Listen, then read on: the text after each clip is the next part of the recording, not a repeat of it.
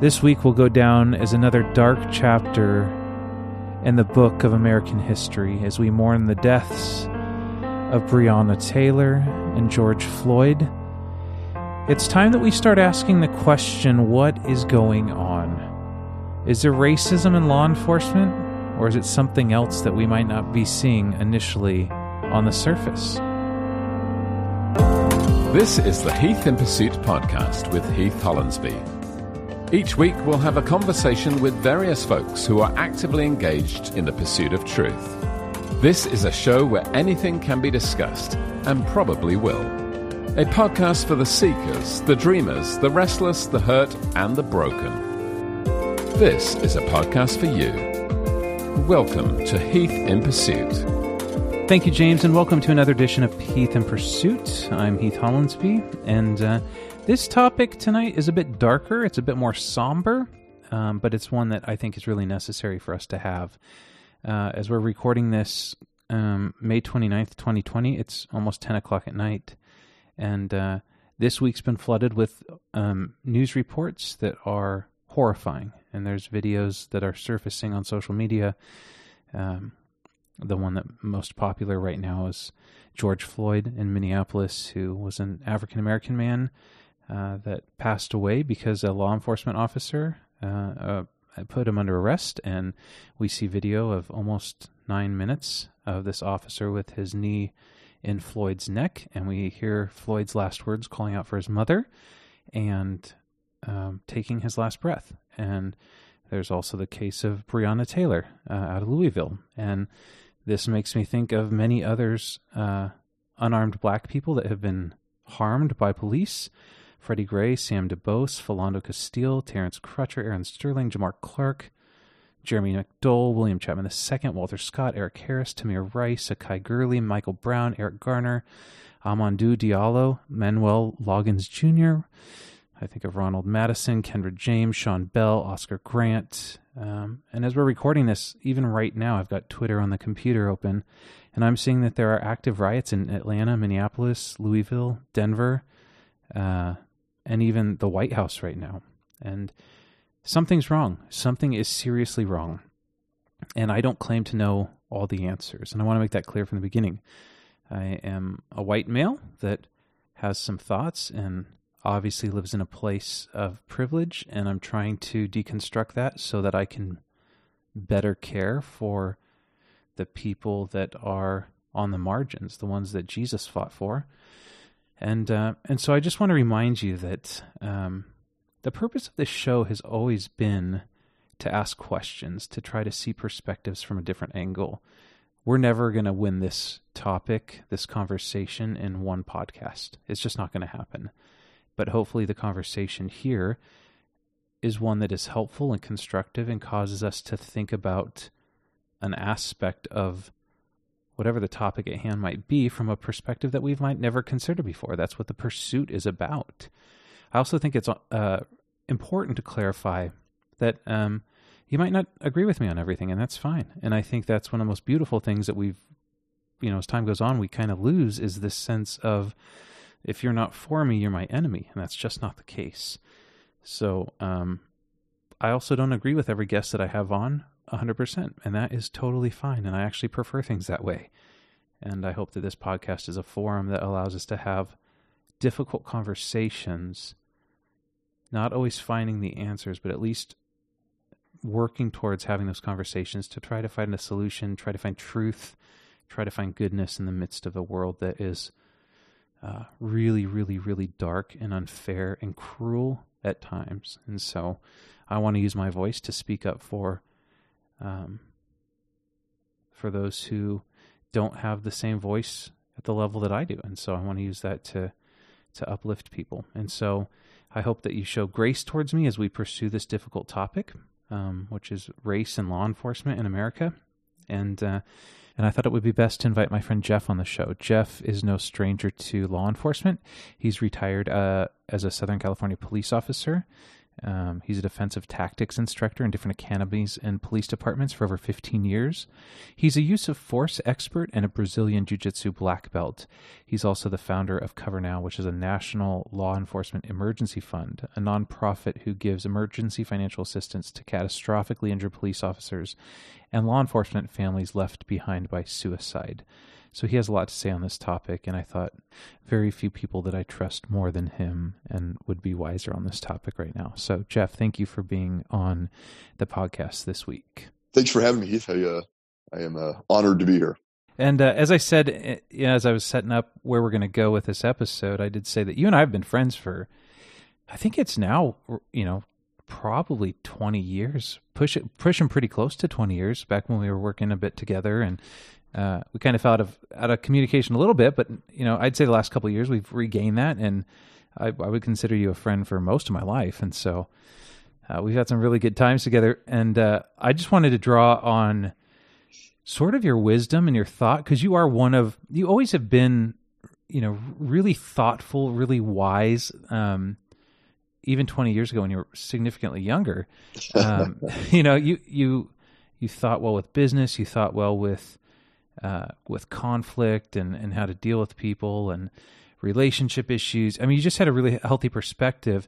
And tonight I'm sitting here watching on Twitter, even currently on my screen, I've got the recording software and I've got Twitter, and I'm seeing that the results of what's happened in Minneapolis as well as Louisville this week. And, this is an accumulation of a lot of things, and it just keeps getting worse. But I'm seeing, as I'm talking to you right now live, there's riots in Atlanta and Minneapolis and Louisville and Denver, at the White House even. And I'm kind of curious, the officer that was involved in this specific instance in Minnesota this week was just he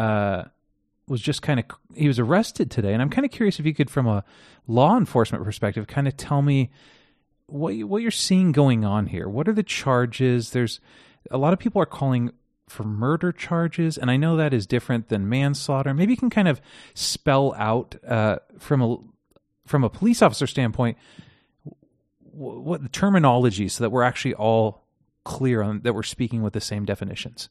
Okay, yeah, I'll do my best to try to unpack this, the best I can. Let me say this, first and foremost. The incident that happened in Minneapolis just days ago is a tragedy, and on many levels. Obviously, George Floyd lost his life, and that's a tragedy in and of itself. His family's left without him. His friends are left without him. And there's a country right now that's just, we're suffering. And, so first and foremost, I need to say that it is a tragedy. It should not have happened. It should not have gone down the way it did. Yeah. I'm usually silent about these things because of my background. And I am very pro law enforcement, obviously, from my background. Sure. When you see something like this and these types of things happen, it really does put just a complete stain on law enforcement across the nation. I mean, you have 18,000 agencies in the nation. We have almost 1 million police officers. To have an incident like this and just put a complete black mark on police officers, it's horrifying, and it's horrifying to 99.9% of all police officers. But I'm usually silent about these things for a while until all the evidence comes out. And the reason is because we're a nation of laws. And even when I was in the business of arresting people, I might have had probable cause to initiate an arrest, but that doesn't necessarily mean that person is absolutely 100% guilty just because I had probable cause to arrest them. Sure. So it goes both ways, even with the officer. Obviously, what I saw on video when it first came out was horrifying. I was horrified by it. And I saw things right away that I thought I would never do that. And 99.9% of the police officers that I know would never do that. Sure. However, to rush to judgment, and I know that's a curse word right now because it looks like you're making an excuse, is just not the right thing to do. There are factors involved. There are things that the public doesn't understand. And Not to say that there was absolute wrongdoing, there is, and I want to call that out first before we go into further detail. Yeah. But getting all the facts, just like if you, Heath, were accused of something, even if there's some evidence against you, you would appreciate that I waited for everything to come out, for your statement to come out, and all the evidence to come out before I just said, hey, Heath's absolutely guilty. Sure. Well, I think everybody, if you've lived any amount of life on this earth, you've been accused of things that maybe you didn't do. Yeah, absolutely. And I think we should share that for both police officers and for citizens and for everyone, that a rush to judgment, say absolute 100% unequivocal murder, no doubt about it, without understanding what murder is versus manslaughter and things like that. Sure. I think can be real irresponsible and then cause further damage, like I think we've seen with regards to the riots and the outrage from even political figures that I thought may have done the wrong thing too quickly. Sure. So would you like to talk about the incident itself? Yeah. I would say, maybe we go into what happened. You as a cop, kind of what you see that an untrained eye might not be looking for, and maybe kind of walk through things that that I might be quick to jump to judgment on, that you would go like, well, hang on here. Maybe we just kind of walk through what you saw from the video that is now famous, and I know it grieves everybody who's seen it up to this point. Okay. Well, what I'll say specifically about the incident and the charges now, that came out today against the officer that was actually, on top of Mr. Floyd. Yep. I agree with those charges based upon everything I know right now. Okay. And here's the single reason why. When Mr. Floyd went unresponsive, those officers didn't do anything that we're trained to do. Even if you think the suspect that you're trying to apprehend is faking it, we can't gamble with someone's life. When Mr. Floyd went unresponsive and it appeared that he was no longer even breathing, the officer, and I did the timeline, the officer stayed on him for another 2 minutes and 53 seconds. Ugh. And when I saw that, and I saw the other officer that was standing, keeping the crowd back, turn around and look when the people said, he's not moving, check him. That's absolutely what those police officers should have done. So I did make a judgment just off of what I saw right there. There's a person that you're apprehending that's underneath you. He may very well have committed a crime or what have you. He may have fought you prior to. Sure. But when he goes unresponsive underneath you, he needed to get off of him immediately, and he needed to check his health, and he did not do that. And so I'm making a judgment about that. Sure. The other parts of it, I didn't want to make an immediate judgment about that. But just because of that, that is deplorable. Should have never happened. Yeah, and there is definite wrongdoing in it. Now, was the wrongdoing racist? Was it he's a career bad police officer? I don't want to make a rush to judgment there. We don't know enough yet about that for me to comment on that. And even though I know there's a lot of people commenting on that, what we do know though is that once he went unresponsive, and that was made clear to the police officers, they should have rendered aid to Mr. Floyd. Yeah, I agree. Do you so we have these two officers.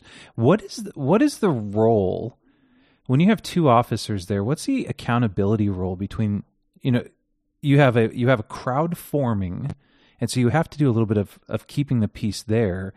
So this backup officer, was he, from what you've noticed, was he doing his job the way that he would have been taught to do it, or was he neglecting the situation by not forcing Derek to get off of Mr. Floyd? So here's what I'll say about that. Okay. Trying to put myself in that police officer's shoes, I've been there before. Where an officer is effecting an arrest, and then you have a crowd approach. It could be one person or it could be 10 people. Mr. Floyd at that time was already handcuffed, first of all. So he was already handcuffed on the ground.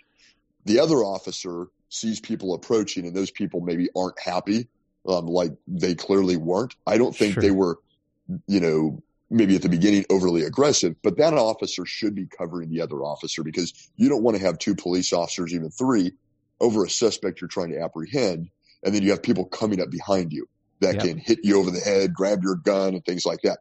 So I would say that he was doing the right thing at that time by covering the officer that was making the arrest. Where I believe that he was negligent was when Mr. Floyd went unresponsive. Now, I know a lot of people will say, well, why not before that? What about him having his knee on Mr. Floyd's neck? Yep. Here's what I'll say about that. Depending on the agency, and again, understand we have 18,000 police agencies in the United States of America. Okay. Policies and procedures are different from one department to the next. So in all 50 states, we all don't do the exact same things. Okay. So for instance, in Southern California and San Diego, the agencies down here, it's all of the agencies, we have a basic rule that it's not a law, and it's not saying that there's no way you can ever do that, but it is more or less a directive to say, keep away from the head, neck, and spine. Sure. Why? Because those can cause a lot of injury to a person.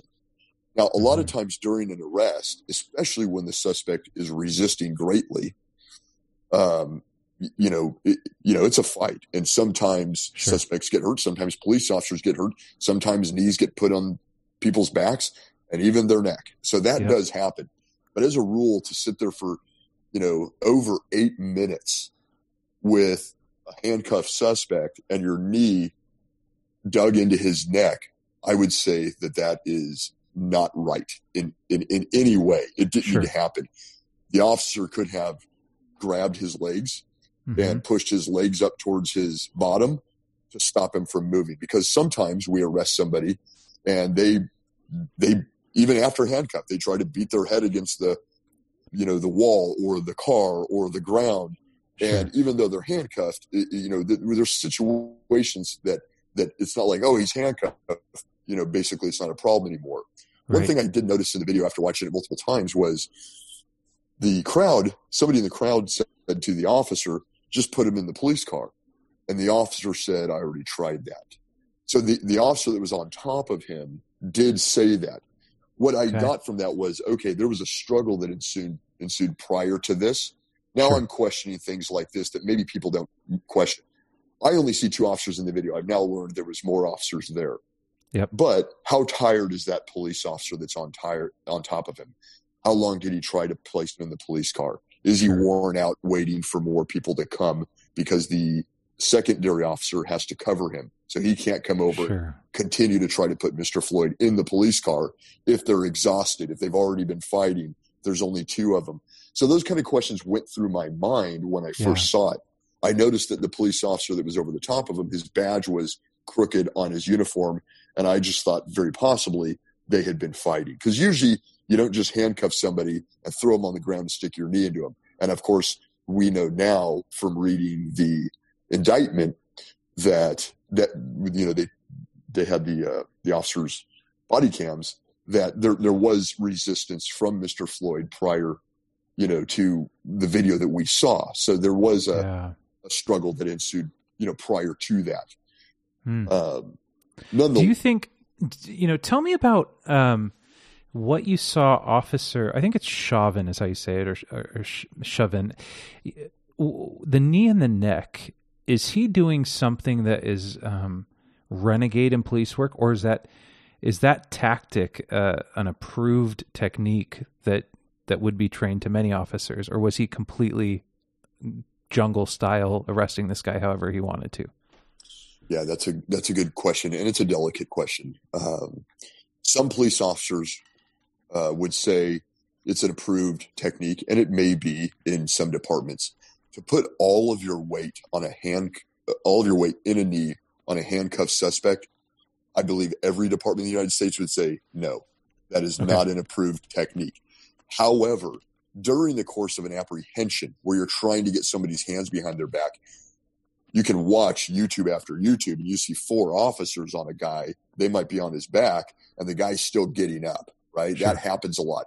So controlling the head from a control aspect is there's more control over your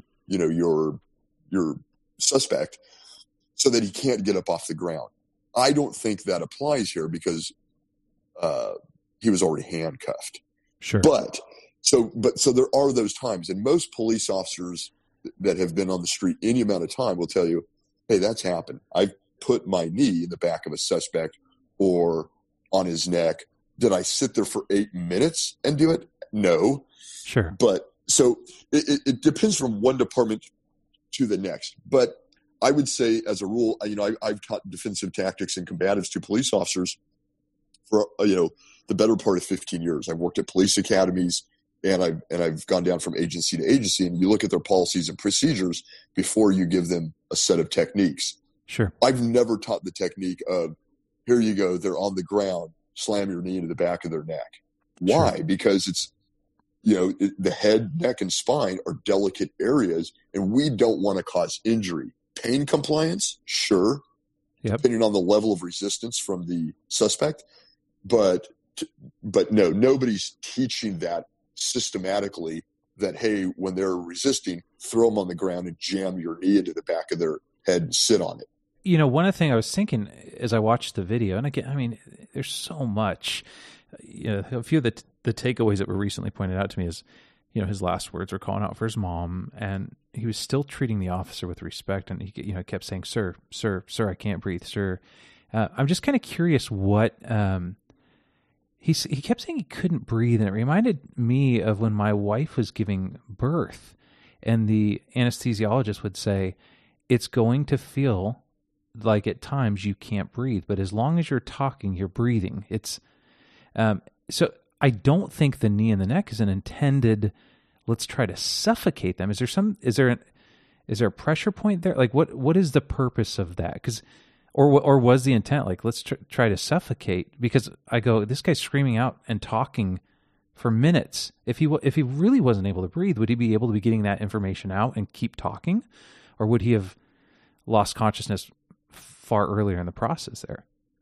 Yeah. Well, what I can say to that is, when I first did see it and I heard everybody saying that, he basically was, that he had died of suffocation or strangled or that sort of thing because the officer's on him, so therefore he can't breathe. I believed at the time that was not the case. Just from having performed so many techniques over so many years over resisting opponents and people that you're trying to apprehend and so on.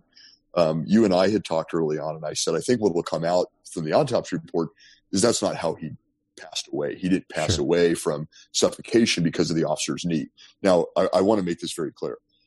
I am in no way, and I think I've kind of already established that, in any way am approving of what that police officer did. I think that police officer was absolutely wrong in what he did. Okay. Yep. However, the reason that it's not just absolutely forbidden to put, a knee on the back of someone, even because you might have somebody that's, extremely overweight and unhealthy, and just merely putting your weight on them while they're against the ground could make them feel like, oh my gosh, I can't breathe because, I might have a 220-pound police officer on me and I'm 150 pounds and oh my gosh, I feel like I can't breathe. Well, you can. So here's the technical portion of it. With that knee in dug into Mr. Floyd's neck, what can happen is one side of the carotid artery can be cut off from that knee. Okay. Carotid restraints are still approved in, I would say, the majority of police departments in the nation, and cutting off the airway is in the majority of police departments not allowed. Sure. So if you watch MMA and you see like a rear naked choke kind of thing, the reason that works so fast is because not only are you cutting the blood supply off on both sides of the neck, but you're also cutting the airway off right at the same moment. So it's usually, 1 to 3 or 4 seconds before that person's tapping out, or they go to sleep, because you're cutting them all off at the same time. With the knee into the neck, it can cut off the blood flow. It would be very difficult to cut off the O2, the airway, which is in the center of the throat, and to completely close that off. Now, the reason that I thought early on that's not what the autopsy report's going to find. Why? Because Mr. Floyd was speaking, right? So he is speaking, I can't breathe. And I have no doubt that he was suffering greatly. And obviously he was, because he passed away. So what was going on internally in his system when he really felt like he was going to die? Obviously he was in extreme distress. There's no doubt about that, obviously, because the man passed away. But the reason it's just not outright forbidden in every agency in the United States, why? Because I would say 99% of the time or more, it's not going to cause great bodily injury or death. Can it? Yes. It sure could. I mean, if the officer jumped up and landed with his knee in that same spot, it could do major damage to his spinal cord or to his head or whatever. Same thing with a taser, though, right? Like, I mean, occasionally people die because their heart or whatever it might be can't afford the effects of what a taser does to them. 99% of the time, it's going to shut somebody down, but it's not going to kill them. But there are those situations where that does happen, right? That's correct. I mean, we don't know the pre-existing conditions of a suspect. We don't know what drugs they have or don't have in their system. A lot. A fight can lead to somebody's death because they have pre-existing conditions, and their heart can stop. I mean, a lot of things can happen. So you're absolutely right about that. But again, that's why it's not just outright forbidden, because of that. Because if Mr. Floyd was in great health, let's say he was, and the reason I'm saying that he's not is because I read the medical examiner's preliminary autopsy report today. And what it came out is that he had coronary artery disease, and obviously, that was a factor. So that's what the medical examiner said. The medical examiner said that he did not die of suffocation. So if this was a different person, that officer would still be just as wrong for what he did, but most people probably would not have died from what that officer did, even though it was wrong. Do you think that there is a benefit to or for either unity? When you're talking about these 18,000 law enforcement agencies in America, and there are different, what's allowed in certain ones might be not allowed in others. Do you think that standards across the board of everybody in unified alignment would create more accountability, or is it necessary to have certain departments that have leniency on certain situations or certain tactics versus others that go, we're not going to go there, but San Antonio might? Is there a plus or minus to uniformity in those standards? Well, look, generally, I would say there is uniformity in police standards. There is a lot of uniformity in police standards across the nation.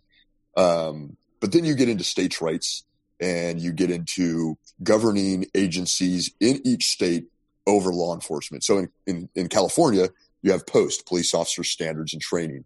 And they basically teach the police officers from the academy and their standards and training for those academy students that come out to be police officers in California. And then you go to Oregon and you have DPSST, Department of Public Standards, Safety and Training, or what have you. And there's a governing board for there. There is a lot of uniformity. Having taught law enforcement in different states, there is.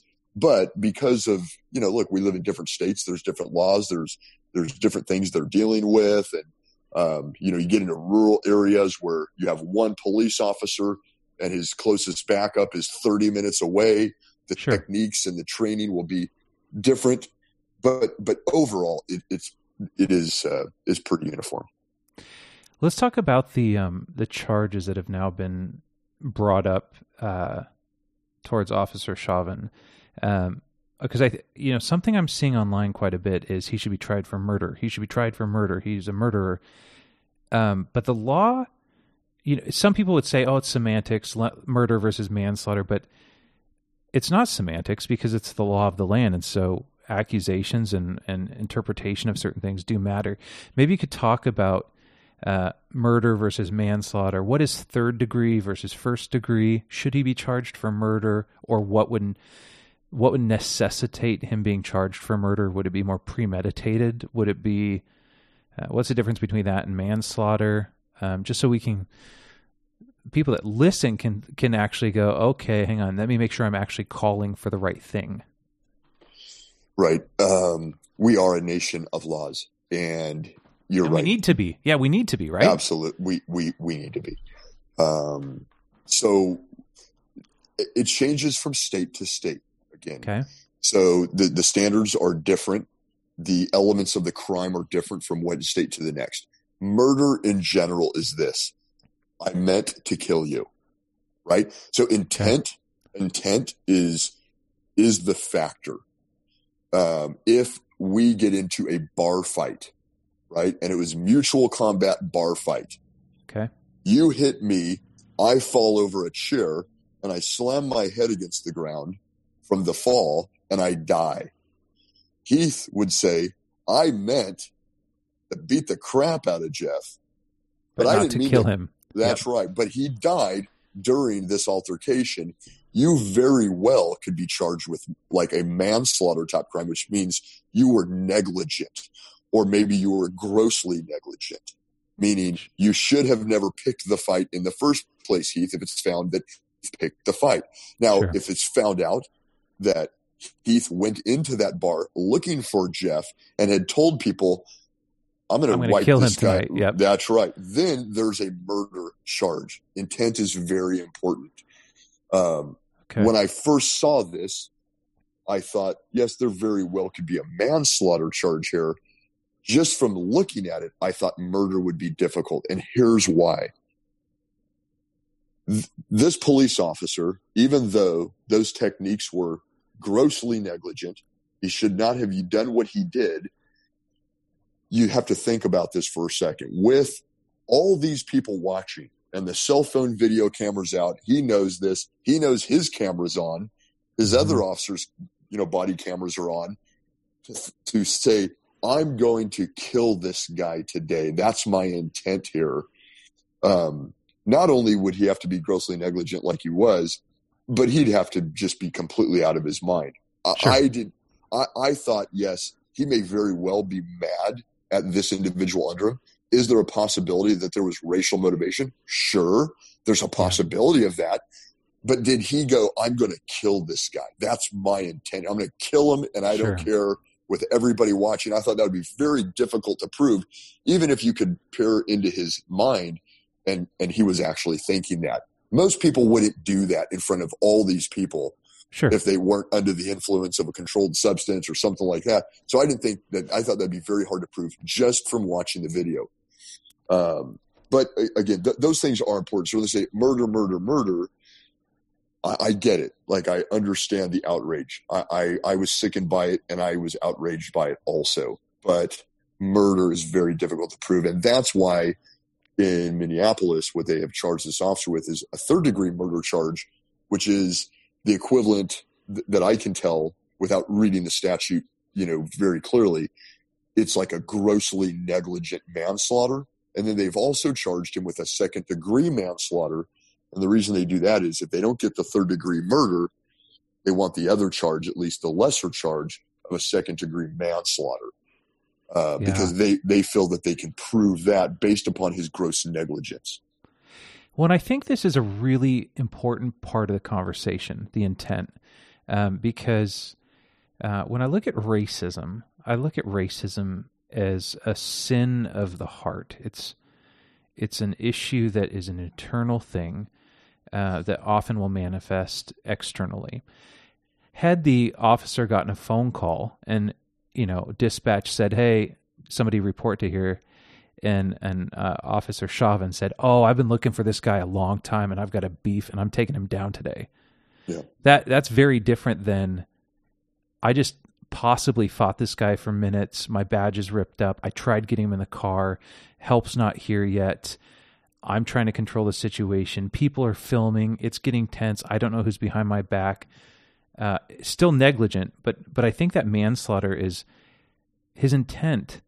Again, we don't know, But there's nothing at this point that says, no, this man is a full-blown racist who was out to kill Mr. Floyd that day. And that would be where you can start having the murder conversation. But to be calling murder just by the law of the land, the definition, you're saying, now it leans way more manslaughter from what we can tell right now, which is a gross negligence that resulted in his death versus the intent to intentionally harm Mr. Floyd because he's got a beef. Right. Resulted in or a contributing factor to his death. Right. Now would that secondary officer, the one who wasn't even on Mr. Floyd, would he receive that same charge even though he hadn't had the physical, like he wasn't involved in that? His neck wasn't on Mr. Floyd when he passed? He very well could. And again, I come from a law enforcement background, not a criminal law background as a lawyer, but Sure. just understanding these things, having been around them so long. Yes, that secondary officer and other officers that maybe we didn't see in the camera that were right there could also be charged with a manslaughter charge or the third-degree murder charge also. What would they have to prove? That officer, I believe he was Asian. I believe so. Yeah. When he turned around and he was looking, what they would need to prove is, look, he knew by looking at what Chauvin was doing to Mr. Floyd that could very well lead to great bodily injury or death, or it was against department policy and Chauvin was doing it anyway. Sure. Those types of things would show that negligence or even potentially gross negligence where he could be charged also. Because what would we expect? We would expect if that officer's mindset was, Mr. Floyd is not moving, and my partner is still on top of him. And by doing that, it could lead to great bodily injury or death. What would they expect an officer to do? Whatever he needs to do to save the life of Mr. Floyd or to save him from great bodily injury. Sure. So would he need to tackle his partner, knock him off of him? Absolutely. Sure. No doubt about it. But they'll need to prove that, right? Yep. But it's going to be a hard one even for that secondary officer, that Asian officer, when he's looking and going, everybody's yelling at him. He's not moving. Mr. Floyd's not moving. And he's looking right down at where they're pointing. It's going to be a hard case for him to just absolutely beat, unless he says, my eyes were blurry and I didn't see what the heck. I mean, it's like, what kind of argument would you have to go? You can see what those people see. He's not moving. And you're not yelling at your partner. You're not telling him to get off. You're not going over there checking him. You're just standing there watching. Yeah. And so these other officers could very well be charged. I don't know. I don't think that came out today, just that Chauvin was charged. So what would you say to people? Cause I've heard this a few times the last couple of days, is like, what is the standards for how you treat a phone call? Like if you're dispatched to a situation and there's a man with a gun aimed at a child, and you can get you can get him in cuffs on the ground and put your neck on, your knees on his neck. That makes sense. But if this guy stole a candy bar or used a fake $20 bill, is throwing a guy on the ground and kneeing him in the back till he passes out, like, is that an appropriate response to such a small crime, or are you guys trained not to? I mean, the result of how you guys act is not based off what the crime is, but upon other factors, maybe resistance, or does that question make sense to you? Because some people look at this and go, it's a $20 bill. Come on. Why is he on the ground with his knee in his neck? Is that not overkill? Absolutely. It's a great question. And this is part that I think, law enforcement can really help the public understand better. So when it's not about the crime, and I mean that. So there's a lot of people out there right now going, oh my gosh, I can't believe Mr. Floyd was murdered over a financial crime, right? Correct. Okay. Use of force has nothing to do with the crime and everything to do with the resistance. Now, again, I'm being general here. I don't want to talk specifically about the Floyd case right now. Sure. But I've pulled people over before, right? When you get a driver's license, Heath, if you remember when you got your driver's license, you basically signed a document with the state that says this is a privilege for me to drive in your state. Part of what you're agreeing to is when I get pulled over and those lights and sirens come on behind me, I pull over. When the police officer says, give me your license, registration, and proof of insurance, Heath, you have to provide that. That's what the law says in all 50 states. Even if you don't think whatever the police officer pulled you over for is valid, that's not where you adjudicate this, in this infraction. You do it in court, and you agree to do it in court. So I've pulled people over before, and I have one instance where I remember very clearly. I pulled this man over, and he did not want to give me his driver's license. And I said, "Sir, there's a traffic violation. It's not a big deal, but I need to see your license. I need to make sure that you're okay to drive, and that you have permission to drive in the state of California, and blah blah blah blah blah." We tried everything we could, rolled up his windows, and wouldn't let us see his driver's license. Therefore, I could not give him a citation in which he would sign, not saying he's guilty, but that he promises to appear in court like he agreed to when he got that driver's license, assuming he had one. Now, I didn't know who this gentleman was. He wouldn't provide it. Ultimately, what happened from such a small infraction, which could have been as small as a tail light out, we ended up breaking the window and dragging him out of the vehicle, because as we started pulling him out of the vehicle, he's grabbing onto the steering wheel and won't let go.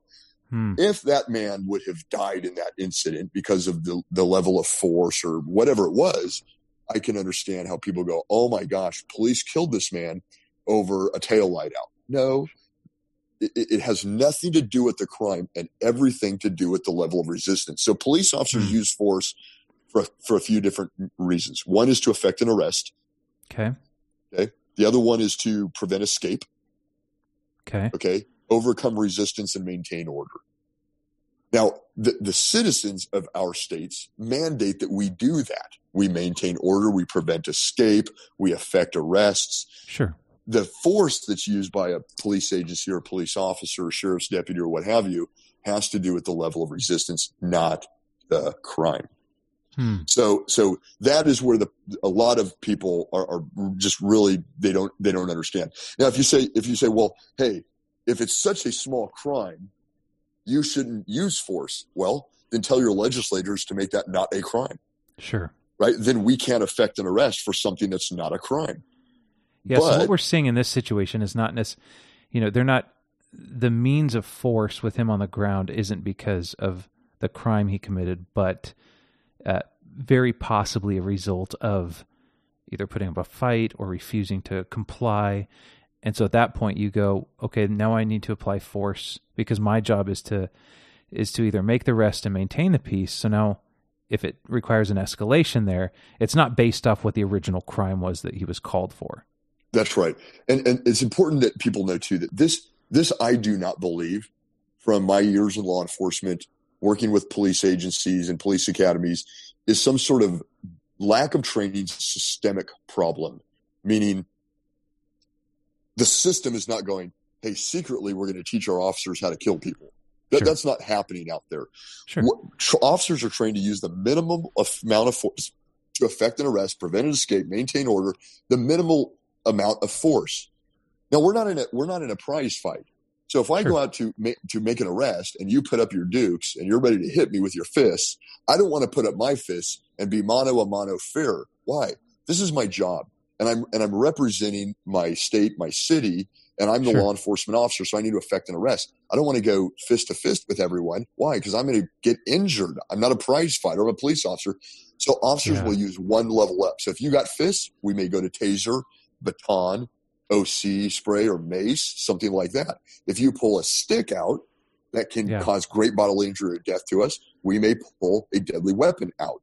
If you pull a knife out, we're not going to pull up our fist or our baton. We're going to pull out a gun or something like that, because great bodily injury and death is imminent to us. So we go one level up, but we use, as a rule, as a system approach, the minimal amount of force necessary to effect that arrest, prevent that escape, or maintain that order. That's how we're trained systematically across the United States. Now, that does not mean an officer like what we just saw, is not going to do something wrong, criminal, negligent, potentially racist. That can happen. But systematically, I'll tell you what, the roles have been reversed here. The way police officers were trained when I started my career in 1995 are vastly different. I would say officers are, in a lot of agencies and a lot of academies, they're not trained enough. A lot of officers get their butts handed to them a lot now because they're so careful, so scared about going hands-on with somebody because they don't want to lose their career. They don't want to go to prison. And a lot of more officers are getting hurt nowadays because they're so afraid to do that. And it seems something really common, and I would argue unfair, is that most of us commentating on social media with such strong opinions are just really bad Monday morning quarterbacks when it comes to the situation. When you are in an unfamiliar situation with an unfamiliar person, you don't know what you're into. It's middle of the night and dark, and you're reacting in, hundredths of a second or seconds even, to be liberal. You've got a family to get home to as well. Your job is to protect the peace. And I don't know many, you could say it's Hollywoodized, but I've seen a ton of, I watch Body Cam, I watch, some of these cop shows, and it's really rare, if ever, to see a cop show up at a traffic stop with his gun out, ready to just operating out of paranoia. But it's really easy for people that see a 20-second Ferguson clip to have so many thoughts and opinions. But it's different in real time when you've got a guy attacking you and you're all alone on a side of a highway. You know what I mean? So I just think it's so unfair at times, the way that people who haven't sat through a real life situation like this, it's so much easier to say, well, I would have done it differently. It's like, well, yeah, but when you're thinking in real time and it's actually happening, these are split-second decisions. And now you've got cameras everywhere, and you got to make sure that you're above reproach on every front. Yeah, and you're absolutely right about that. And, it's hard to ask, 330 million Americans to go on ride-alongs with their local law enforcement agency. But if they did, they would see things, a lot different. Now, and I've done it. I mean, I've got a couple of friends here in Tacoma, and I've done the overnights, and it's fascinating. Like, it really does put a whole different perspective. I mean, when you get in the car and the officer you're doing the ride along with is saying, if I say this word, you need to get out, or you need to sit in the car, or if there's a gun above your head, if something happens, here's where the radio's at. Like, I mean, it really makes you, it's one of those like, oh crap moments, like, what have I got myself into? Because this could go sour in a split second, and I have no clue what I'm doing. And the fact of the matter is police officers not only are trained, they've seen the videos. They know when other officers around the country die in the line of duty. Yeah. Officers know every day when they go to work that they very well could die. They know that. And unless, look, if you already have a preconceived idea that law enforcement is bad, they're bad people. If you think that way, my words here as we're talking probably won't make a dent. Sure. All I can tell you is police officers come out of the general population, same as car salesmen and bankers and everyone else. That's where they come out of. And I will tell you that police officers know how fast they can die because they've seen the videos. They've seen the body cam. They've seen these. And a police officer can literally walk right up to the window of a car that they've pulled over and get shot in a split second, and their life is over. Yep. So they know that. So, they're as police officers, we're always on guard because we know how fast it can happen. It makes it difficult. A lot of officers that have dealt with that for years and years and years and years, maybe even becoming close to death at times, suffer with post-traumatic stress and other things like that, sure, which can, make them react in wrong ways. I don't know what this officer, let's assume for a second that the officer that was on Mr. Floyd was a decent person prior to what we saw. Mm-hmm. Well, what led to him doing that? I don't know. I mean, it's easy to say, well, he's a racist. We don't know that. I mean, I don't know that. Now, again, I want this podcast that we're doing right here to be, valuable 5 years from now. So we don't know certain things that are going to come out. If it comes out that this guy's a flaming racist, okay, then he's a racist. But we don't know that right now. We don't know. Why did he do what he did?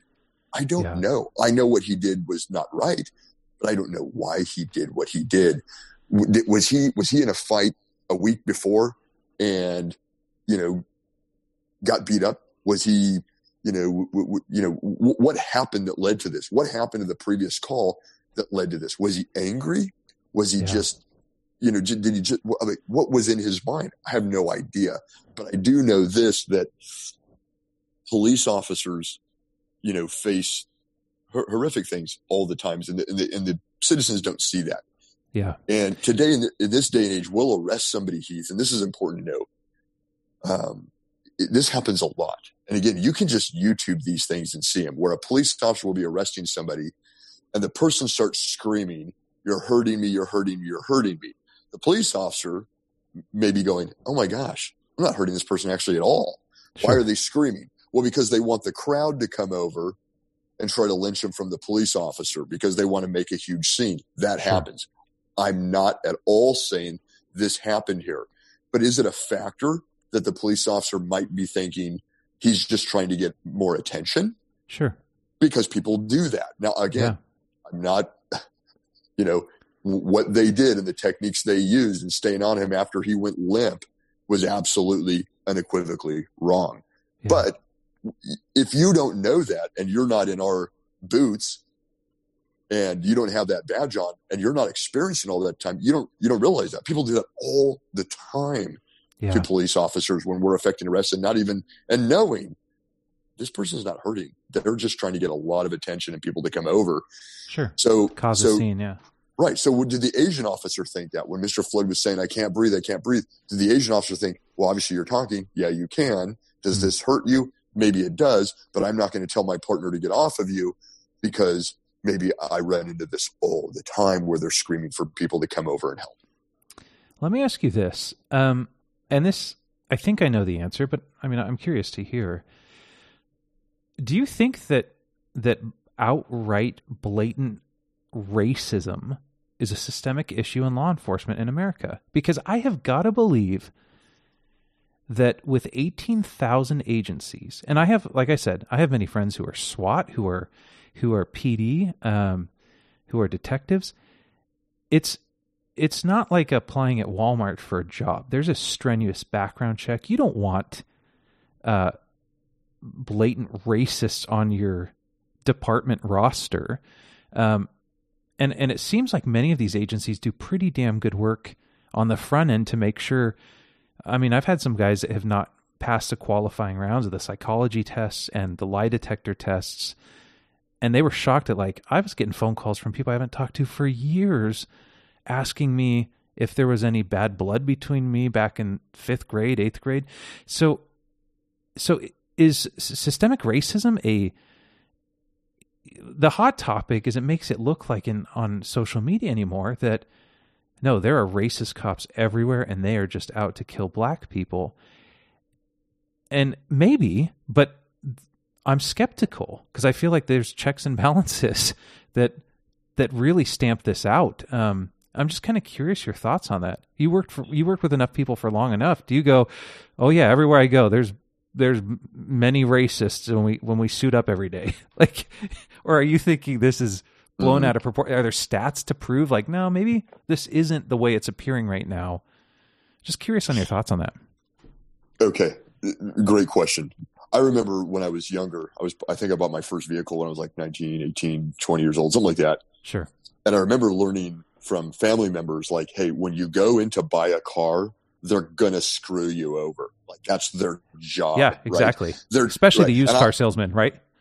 That's it. Yeah, I mean, and again, if you've lived in America for any amount of time, you know about that and you think that. Yeah. Well, I have friends that are car salesmen, and some of them will be like, "Yeah, in our Nissan dealerships, we don't do any of that kind of stuff. That doesn't happen. We're not in the background figuring out how to pack the person coming in, how to lie to them, Sure. so we can get every dime from them, give them the highest percentage rate possible. But that was just a thing in my head where I'm like, hey, when you go on a car lot, don't trust anybody, right? Like have your guard up because they are going to get you. And that was the thing. So if you already, again, have a preconceived idea that, look, any system of government is absolutely 100% completely corrupt, there's nothing I can tell you. But here's what I'll say. We have so many cities, municipalities across the United States of America that, like in Baltimore, when there was, police activity there that had gotten horrific press, that's when we had an African-American president. Sure. In Baltimore, they had a completely African-American city council, an African-American mayor. So what I would just ask people to think about for a second is if it's systemic, meaning, yes, there are racists in there and nobody basically cares. If you're city government, the last thing you want is bad press. You don't want to get voted out of office. You don't want to have a thing like we have in Minneapolis today. If you're city government, believe me, they have all lost a lot of sleep. They know their jobs are on the line. This is a horrific thing. They don't want that. What I can tell you that I know is when you apply to be a police officer or a sheriff's deputy in the United States of America, you go through an extensive background where they literally come out and talk to your neighbors. Even though the people you put down on your application, they talk to them and then they say, who else do you know that knows Heath? Yep. And then they go to them, they go, who else do you know? They go deep. Then there's Well, I had a buddy who went to the psychologist round, and his religious beliefs said, hey, I don't want to have intercourse with a woman until I'm married. And they said, did you wait till you're married? And he's on a lie detector, and he said yes. And he was disqualified because the psychologist didn't think that he was able to think for himself, that he felt like he was indoctrinated by his parents' religious beliefs, and now he can't reapply. And so, things like, it is so strenuous. I just don't see racists jumping through those holes very easily without being stamped out somewhere during the boot camp process, And that's exactly right. Having been involved in that process, and background and that sort of thing, it's extensive. And why is it extensive? Because when you give a police officer, male or female, a badge and a gun, you give them a lot of authority, right? Yeah. Okay, when I pull you over, you have to pull over, even if you don't think you did it. If I say you're under arrest, now's not the time for you to go, I don't think I'm guilty, therefore I'm going to fight you. You're not allowed to do that in the United States of America.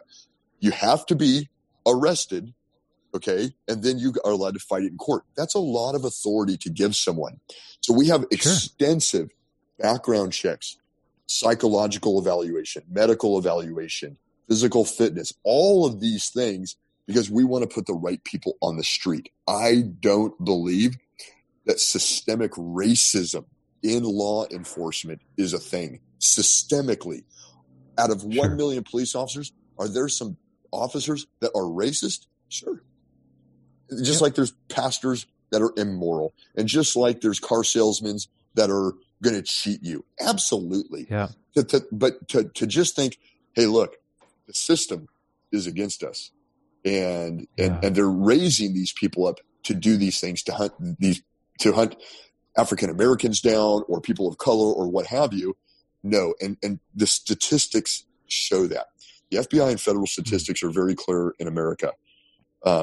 Each year, for the last, I believe, about 10 years, statistically in America, people killed by police interaction. Now we have millions and millions of police interaction, right? You have 330 million Americans. You got a million police officers. There's a lot of police interaction. People that are killed by law enforcement officers on an annual basis, 55% of them are white. 55% of people killed by police are white. Okay. Wow. 18% are Hispanic. Okay. And 27% are African American.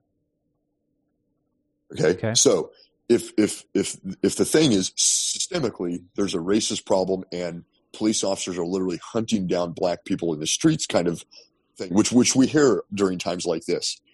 Sure. It puts more police officers in our law enforcement, our justice system, really at risk, because if people really think that and they really believe that, oh my gosh, we're going to have a lot more physical confrontations, even deadly force confrontations, because it's like, hey, that police officer literally may just kill me. I mean, they and for no reason. But statistically, again, if the stats show, and 55% of the people that are killed by police are white. Are white, yeah. So we're killing way more whites than we are African Americans or Hispanics even at this point. Is that similar with the ratios of races that commit crimes? Like, are whites committing significantly more crimes than Hispanics and African Americans, or is it like are the ratios lining up, or is it like these statistics are somehow skewed, or do you go, no, they kind of make sense? Well, again, just having dealt with use of force and looking at all the ratios and the percentages and the FBI statistics and the federal statistics, local county statistics, all these types of things, it is disproportionate. Okay. Especially in metro areas, African American males, as a population in the United States are, roughly in the ballpark of 6%. Right. Okay. I was, dumbfounded time ago to learn that, especially in the metro cities, that young African American males are responsible for about 50% of the murders. And wait, hang on. 50% of the murders in America are caused by 6% roughly of the population of the African American population. I've heard as high as 6 to 13%. But still, it's very disproportionate. Now, again, somebody can look at that and go, "I don't believe those numbers." That's fine. That's fine. Those are what the numbers are. Now, is every city and agency just absolutely lying? Well, we have so many city councils and mayors and police chiefs and sheriffs around the country that are people of color, and just to think, well, no, they're just they're all buying into it also, and they're just falsifying these numbers. Sure. We had the George Floyd incident, here just days ago. Is the problem in America racist, murdering cops hunting down African Americans? I don't believe so. I don't think that is, should we stamp it out when we find it, like we are now? And I believe the right thing has been done. They were immediately fired, and now we have indictments, or at least one for the officer that was on top of Mr. Floyd. But, in Chicago last week, there was 50 murders. Over the weekend, right? 50 murders over the weekend. There was a 6-year-old African-American girl that died from fire, from rounds going back and forth. They weren't targeting her, but she died. That's a major, major problem. We had if we have 55% of white people killed by police officers each year, can you name one, Heath? Do you know a white male or female by name that was killed by a police officer? No. Yeah, and it's literally twice as many as African Americans that are killed by police officers. How about a Hispanic? I can't name any. No. Right. So look, we need to stamp out wrongdoing wherever it's at, especially when it comes under color of authority from a police officer or a political figure or what have you. Sure. But where the camera gets pointed and where the media and so on decides to point their camera, that's what people see. And that's where they think this is the major, major, major problem. But, again, I just ask people, open your eyes, look around. Where's the major problem? And again, I'm not in any way downplaying this incident in Minneapolis at all. Sure. No, I don't think you are. Wherever the camera is pointed, if there's wrongdoing, there's wrongdoing. But there's a lot of culpability here with our media in America and so on. I think black on black crime, which is the leading cause of death for young black males in metropolitan cities, is horrific. and the numbers are staggering compared to how many police officers, a police officer contact results in an African American dying. Sure. But again, what is America thinking right now? None of the major problem is horrible police officers hunting down African American males, and I disagree with that. The numbers don't show that. The statistics don't show that. All of my experience working in multiple states with police officers and academies, seeing the systems of training, what's allowed and not allowed, it just does not support that what people think. What is this doing to, again, you're around officers and sheriffs all the time. If I was a priest, a Catholic priest, 6 to 10 years ago when the sex crimes against priests and what they were doing with children was coming out, a bad apple ruins the whole bunch. And it would be really easy for stereotypes to go, people are probably thinking the same about me when I got up to preach regardless of whether I was the most integrity-filled, uprighteous, upstanding priest out there, guilt by association would have an effect. And I'm curious, what's this doing to the morale of police officers everywhere the more that this escalates? Because it doesn't seem like it's getting better. It seems like with each incident, the water keeps boiling. It's getting hotter. I saw it just tonight. The College Football Hall of Fame was completely destroyed. All the stuff stolen out of there in Atlanta tonight. Yeah. And I'm seeing encouragement of people going, yeah, this is people have spoken up for so long and their voices have not been heard. And so if this is what it's going to take to get governing officials' attention, then burn down fire stations, burn down police stations. This cannot be good for the morale of the 99.99% of good ones that are putting their life on the line every single day to keep us all safe, right? When you just said that 99.9%, I can see so many listeners just cringing and going, Heath, you're out of your mind. Yeah. Well, because, again, social media wants you to think that at best it's 50-50. You got 50% right. Good guys, 50% racist, murdering, killer cops. That's right. That right. But if you're a good one and you're putting your life on the line, and the other situation, even from 1995 when you were doing this, we've got cell phones, we've got YouTube Live, we've got Instagram Live. I mean, you're immediately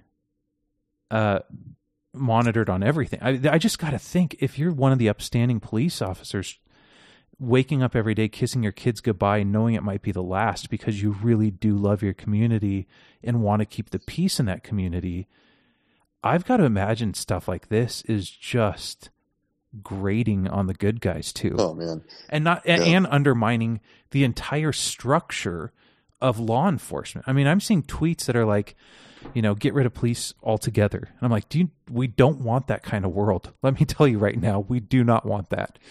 So I'm just curious if there's morale stuff going on, what you're seeing when you talk to cops day in, day out. Oh yeah. I mean, when these things happen, and unfortunately they do, and I was on the phone earlier today with a chief of police here in Southern California, and also an undersheriff, which is second command of a very, very large city in Southern California. And I talked to both of them just today before our podcast here. And that's absolutely right. It's here we are. We've moved a step or two forward, and then now we go about 5 years back. And it is so demoralizing and horrific when these things happen. You have spouses and partners, life partners of police officers now. They're scared to death tonight of their loved one going into the street, knowing they're hated, they're not trusted, and why. Yep. Now, look, if it was, if I thought 10% of police officers, and imagine that number, we have 1 million cops. To say 10% are bad, and when I say bad, what's this? What's the line here? Of demarcation for that. It's they will falsely accuse you of something. They'll plant evidence. They'll physically abuse you and hurt you. That's a big deal. If it was as high as 10%, it would be the most horrific thing imaginable. I don't believe it's 1%. I really don't.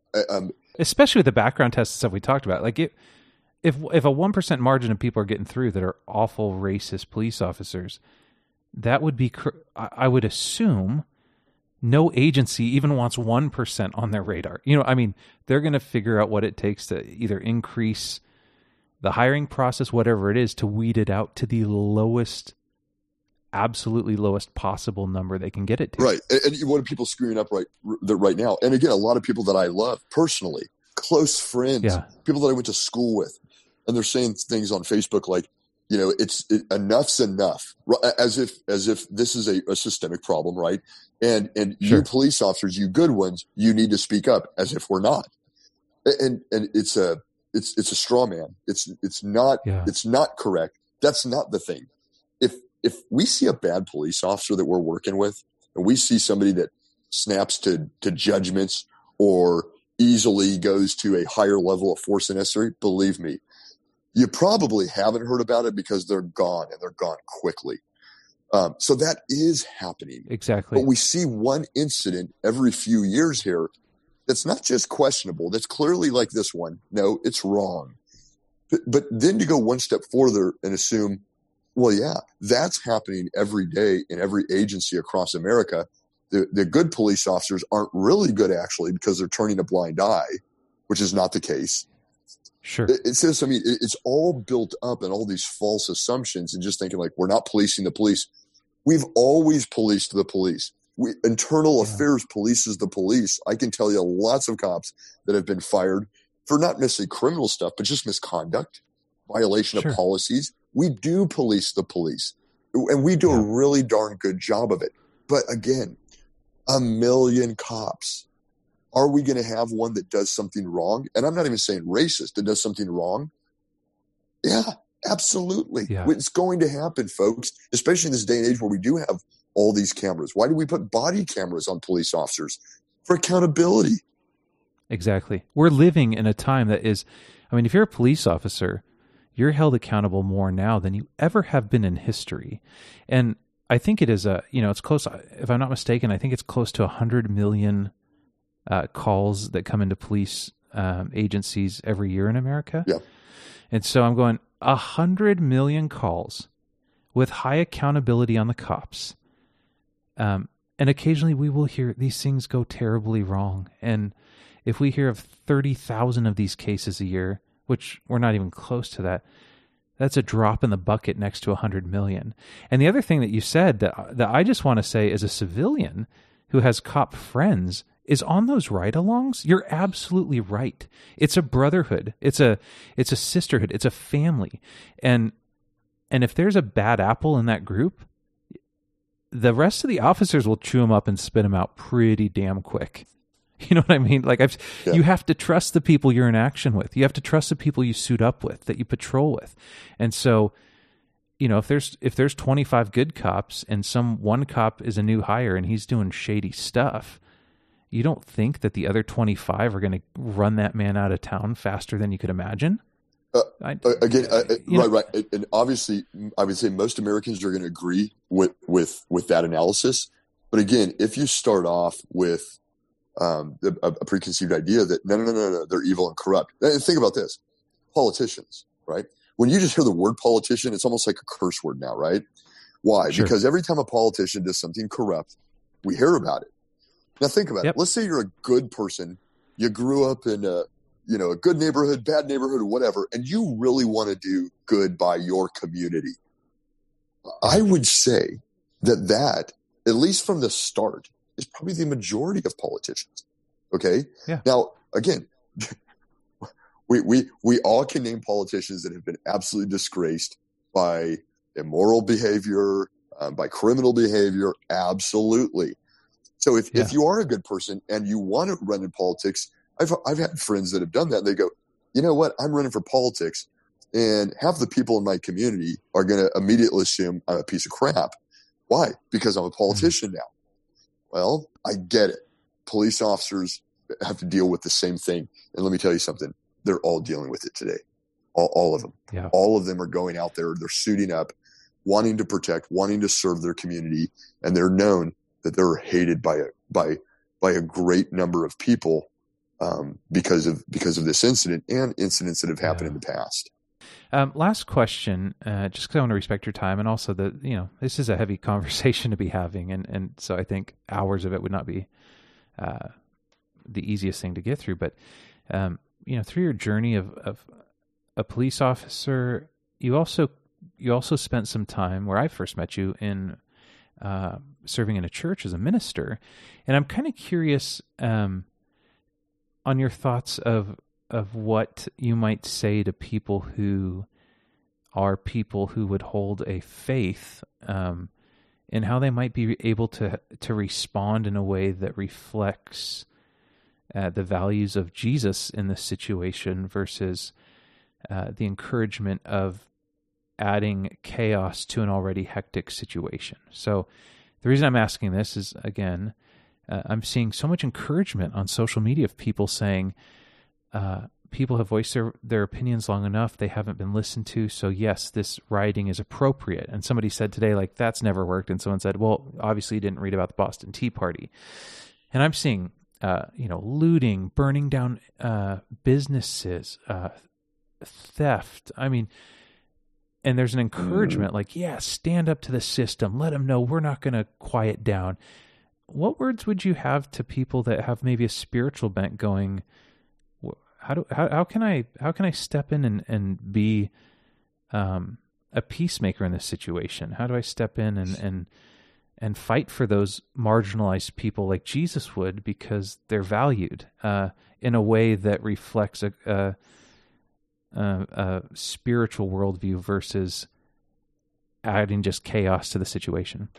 Whew, that's a deep one. That's very deep.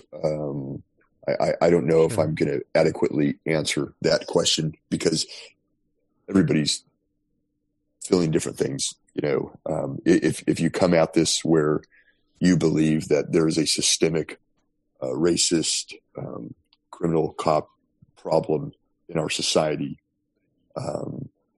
I think the view would be, sure, hey, we tried to, put a knee down at football games, and that wasn't enough. So sure, what are we going to do? We're really going to get your attention, America, and we're going to, riot, and we're going to burn down buildings. And we're so enraged by this corruption and sure, murder by law enforcement that if you come at it from that view, I get it. I understand. I get it.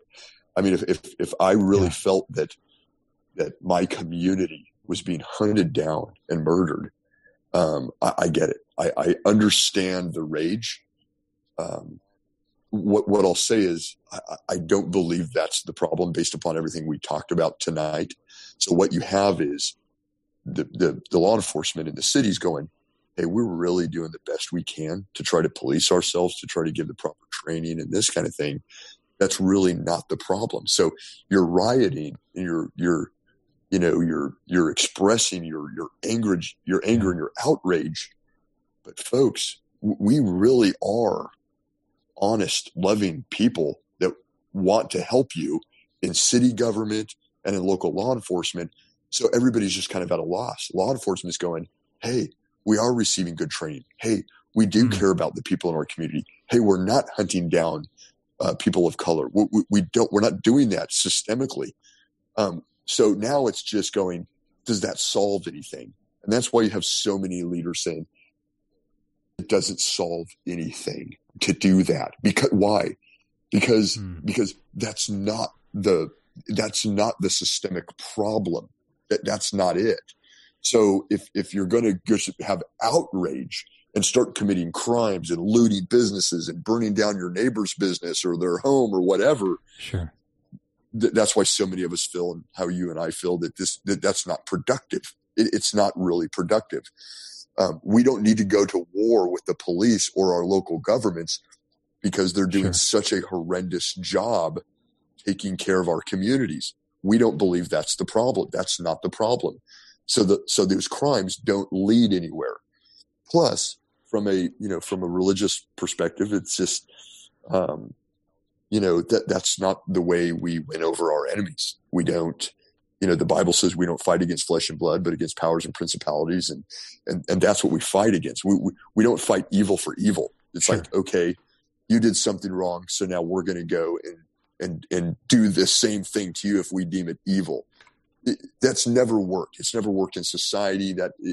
And as a believer, as a man of faith, that doesn't solve those problems. So as a Christ follower, to try to emulate Christ and follow Him, that's not what solves it. Yeah. But listen, I get the outrage. I understand if George Floyd was my father and this happened, my blood's boiling right now just to think about how much I love my father.